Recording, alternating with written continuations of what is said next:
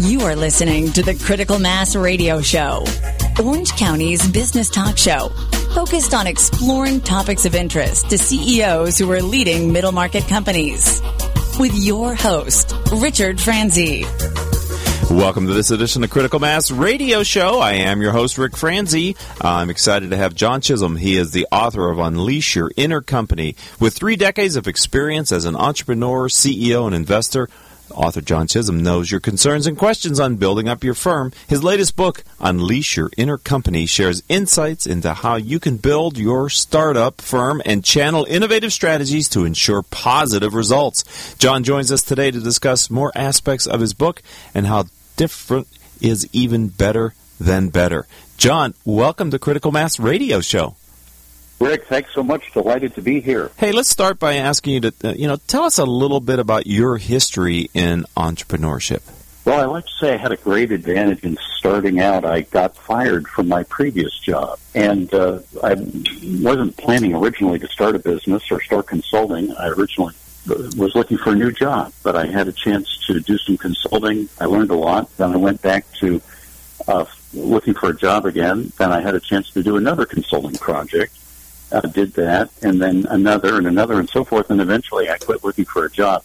That was in 1984. Oh, wow. And I evolved my consulting practice into my first software company, Decisive Technology, in 1992.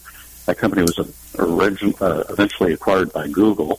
And then my second company, that was in online surveys. My second company was Customer Sat in Enterprise Feedback Management. That company I founded in 97, and it was acquired by Confirmit.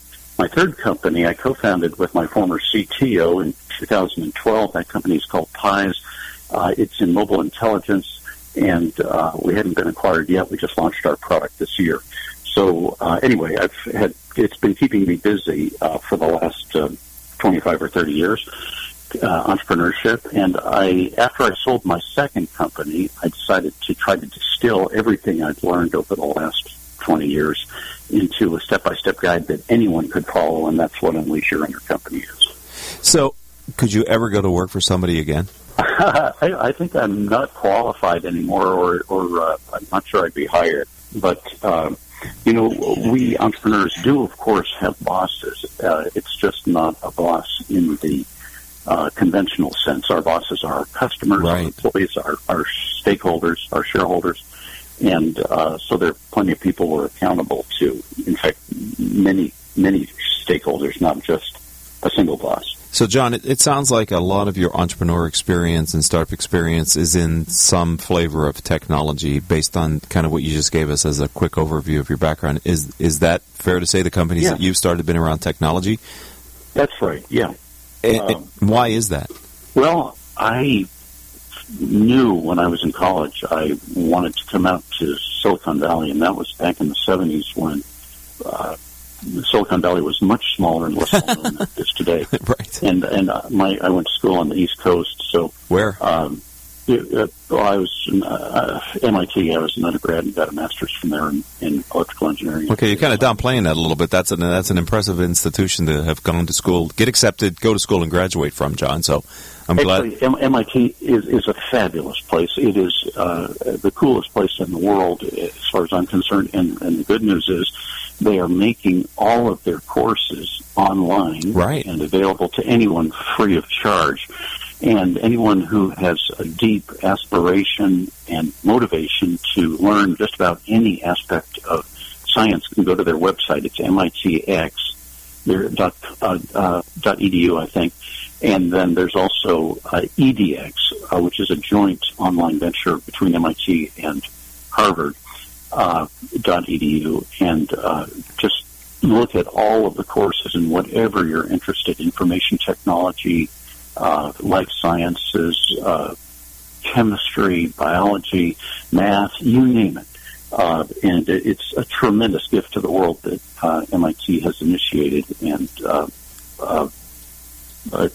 your listeners will, I think, find value in it and enjoy checking it out. We're talking with John Chisholm. He is the author. We're really focused on his latest book, Unleash Your Inner Company. Okay, tell me the inspiration for writing this book, John.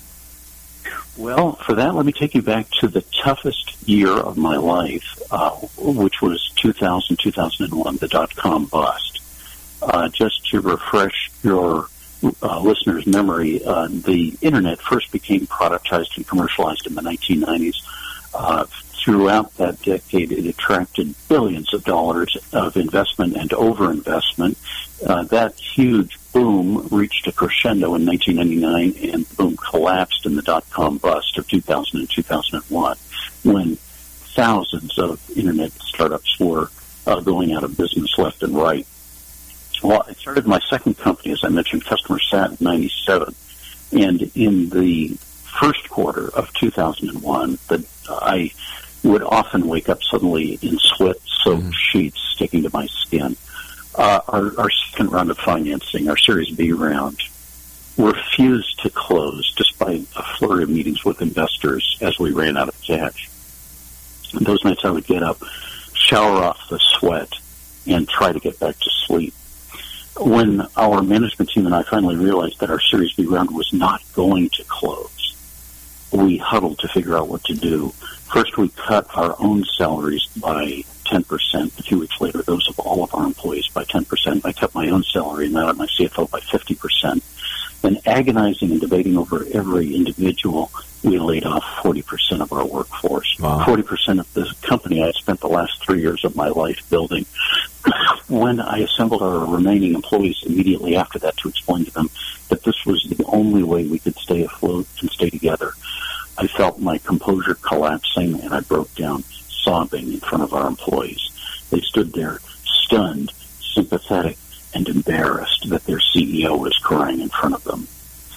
Prior to that first quarter of 2001, our revenues had been on a steep growth curve, and at first we naively thought that we might escape the dot-com bust, but it finally hit us in that first quarter of 2001.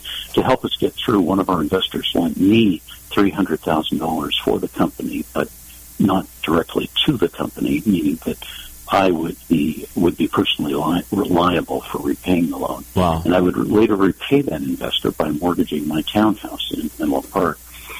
The first quarter of 2001, our revenues fell by 20%. The second quarter, they fell again. This time, I reduced my salary to minimum wage, the legal limit. To help us make payroll, we factored receivables, which means selling your future receivables at about a 20% discount for cash today, an expensive maneuver, not something you want to do routinely. To save on rent, we moved to the less attractive second floor of our building, where we consolidated and rented out the ground floor to another startup.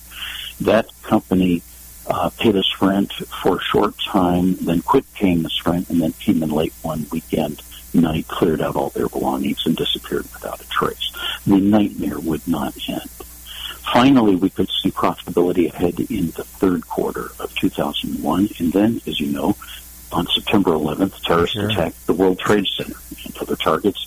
The entire Northeast communications grid was down. It took an entire day just to confirm that all of our employees were still alive. The next day, I was finally able to send out a message, all Customer Sat employees are safe. We were 3,000 miles away in Silicon Valley, and yet even there, every company I know in Silicon Valley had customers or clients who lost employees or family members in the terrorist attacks. If the dot-com bust of September 11th of 2000 and 2001 did not kill the company, almost certainly the terrorist attacks of September 11th did. Sure. Well, we didn't make a profit in the third quarter. We did break even in the fourth quarter. We did not hire a single new employee for 18 months, and the going kept tough for the next 2 or 3 years. But we made it through. And the company was acquired in the first quarter of 2008. And so I'd often wondered, why did Customer Sat survive when so many other companies failed? And it was that question that led me to write this book, Unleash Your Inner Company. Excellent. The book contains a lot of insights and perspectives that I think you'll find are fresh and not found very many other places. Well, I know that you. Well, I'm gonna. I need to take a break here on Critical Mass Radio Show, John. When we come back, I want you to maybe take us through in the next block the step-by-step process that you have that guides people from startup into entrepreneurship. Can we do that? Good deal. All right, so don't go anywhere, ladies and gentlemen. Literally, we'll be back in 60 seconds. We have a very short commercial. It happens to be a commercial for me, so I hope you will listen to it on the live stream or on the podcast. We'll be back with John Chisholm talking about his book, Unleash Your Inner Company, after this word from me. Richard Franzi is the author of 2 popular business books for CEOs.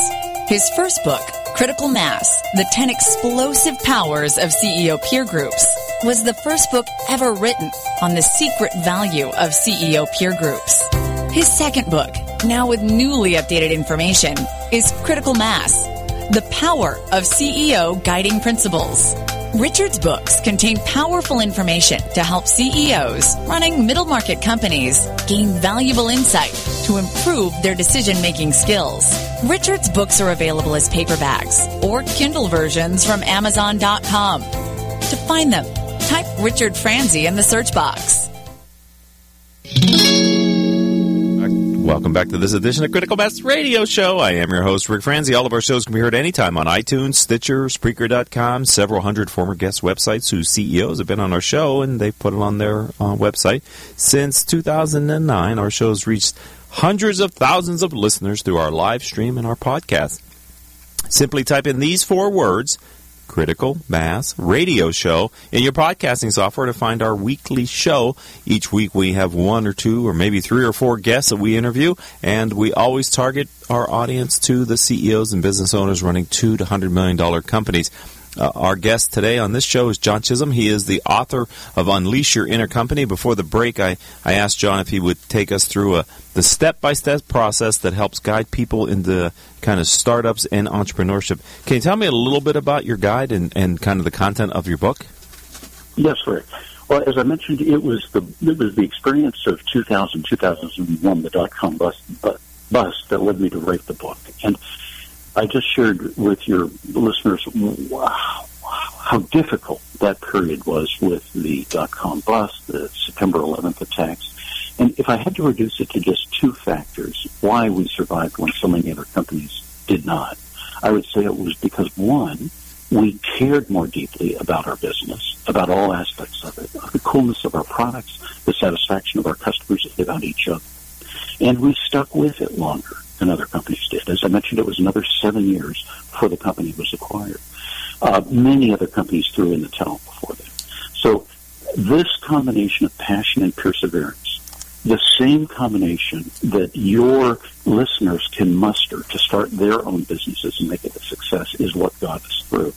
Everybody talks about passion these days. A few people talk about perseverance. No one is talking about how the 2 reinforce each other, how they form a positive feedback loop.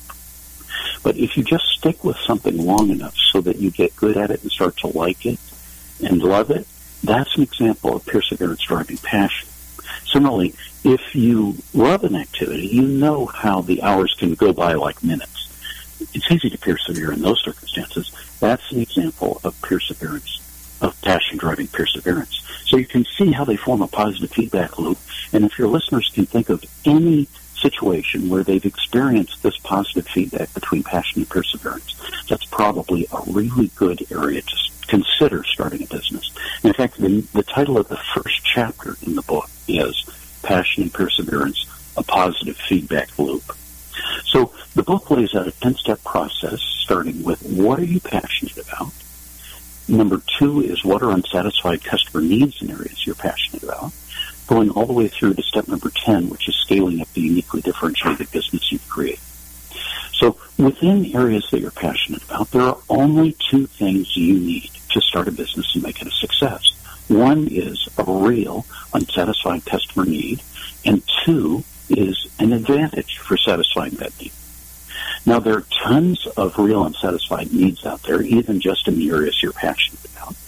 And you and each and every one of your radio listeners has tons of advantages, whether or not they realize it. But the 2 are like puzzle pieces. They have to fit together. And so the process is, in large part, a process of search, recognizing all of the puzzle pieces that you have at your disposal, and then finding the 2 puzzle pieces that fit together the best, and then making that fit as strong as possible by acquiring the right resources. That means finding the right co-founder, hiring the right team members, acquiring the right tools and technologies, and then finally narrowing it down to the one best fit between the customer need and your advantages. That's where you're most likely to be successful, and that is the 10-step process that the book walks you through. Finding a real unsatisfied need is not an easy process, though, is it, John? And what advice do you give to an entrepreneur to really know how to do that research and discover kind of what they can build a business on? Well, it does take work, Rick. It absolutely does, because after all, if it had already been recognized, quite possibly someone else would have satisfied it already. Right. I do point out that no matter what your passion is, there will be unsatisfied customer needs in that area. Let me give you an example. Let's say your passions don't seem very businesslike. Let's say they're long, hot baths and kittens and comic books. Those don't seem very businesslike, do they? No. But even in those areas, there are a potentially infinite number. Long, hot baths. People like to read and listen to music and talk on the phone when they're in the tub. Well, how about a floating waterproof case for your iPad or iPhone so that you can do those things while you're soaking in the tub? Kittens. Kittens lose a lot of their cuddliness when they grow up to be cats, don't they? What about a diet or a genetic therapy for kittens that would keep them kittens for their entire lives? There'd be a lot of demand for that pet, wouldn't there? Comic books. The hugely successful trade show Comic-Con in San Diego each year attracts about 150,000 attendees. People dress up as their favorite comic book characters. Hugely profitable. So no matter what your passion is, there will be real unsatisfied customer needs. Here's one technique, just one of several discussed in the book for finding potentially unlimited number of real unsatisfied customer needs. Think of any product or service you currently use in an area you're passionate about. Well, let's say you're an avid runner. Well, one of the products you use is running shoes, right? Think of limitations of your running shoes. Well, I can think of 3 limitations of my running shoes. 1, they start to smell after I've worn them too many times. 2, if I want to change the shoelaces to match my outfit, it's a hassle to thread and rethread those shoelaces. 3, they don't tell me how far I've run or how fast I've run. And the shoes should know that, shouldn't they? Okay, so those are 3 possible customer needs. We have to go online, talk to people, visit shoe stores, do some research to confirm that they're real and unsatisfied. Real means that a sufficient number of other people have the needs, not just you. And unsatisfied means that there's not a product or service that fully satisfies that need currently. Well, let's say we satisfy ourselves that the need is real, and we go online to see if there are solutions for them already. Well, let's take, first of all, the changing of the shoelaces to match our outfit. Let's say we can't find anything that does that. Great. That's an opportunity for us to be creative, come up with a new solution for that need. Maybe it's a set of shoelaces that snap on and snap off. Now, for the shoes that smell, there are already solutions for that. There are foot sprays and foot pads and so forth. But when we examine those solutions, we find that they, too, have limitations. The pads and sprays have to be done either every day or every few days. So that's a limitation. What if they could be done, what if you could go for weeks or months without having to replace them? So that's a possible solution that we could provide, or a possible customer need that we could confirm and then look for a solution for. And then as far as the shoes that don't tell us how far or fast we've run, of course there are solutions for those already. There are the Jawbone Up, odometers, Fitbit, and so forth. But those solutions, too, have limitations. They have to be put on and taken off. What would be a possible solution to those limitations? Well, what if it was built into the shoe, and so on? So you can see we start with a single product or service in an area we're passionate about, and it expands into an entire tree of possible unsatisfied customer needs. And so we have, from one product alone, we've generated an entire tree of possible needs, and we can evaluate each of those and see if how big the opportunity is and whether or not we can come up with a solution for it. Think of what if we did that for all of the products and services that we currently use in areas we're passionate about. Right. So that's just one technique for coming up with a potentially infinite number of unsatisfied customer needs. That's excellent. That was a great demonstration, John, of the kind of the thought tree. So if someone's interested in finding out more, possibly buying Unleash Your Inner Company, your latest book, where do they find it? Where would you suggest that they go to buy the book?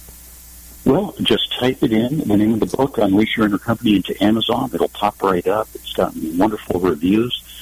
You can also visit my website, www.unleashyourinnercompany.com. The website has a direct link to the Amazon page.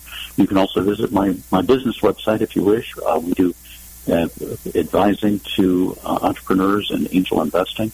That's www.johnchisholmventures.com. That's JohnChisholm Ventures.com. John, I want to thank you for being a friend of the show and welcome you to our Critical Mass business community. Thanks for writing this book, and I encourage people who are interested in the concepts to follow up by finding the book online and buying your copy. Thank you for being a guest on the show today. Rick, it's been a great pleasure and honor. Thank you so much for having me. Have a good day. You too. I'd like to thank our engineer for today. His name is Paul Roberts. Our producers are Joan Park, Crystal Nunley, and Haley Stern. I'm your host, Rick Franzi. If you'd like to learn more about the radio show or the firm that I lead and the CEO peer groups that I lead, then visit our website, criticalmass4FORbusiness.com. This was episode 952. This is our 952nd podcast that we've done in the series, and excited to keep cranking forward. Until the next show, I hope all of your business decisions will move your company in a positive direction.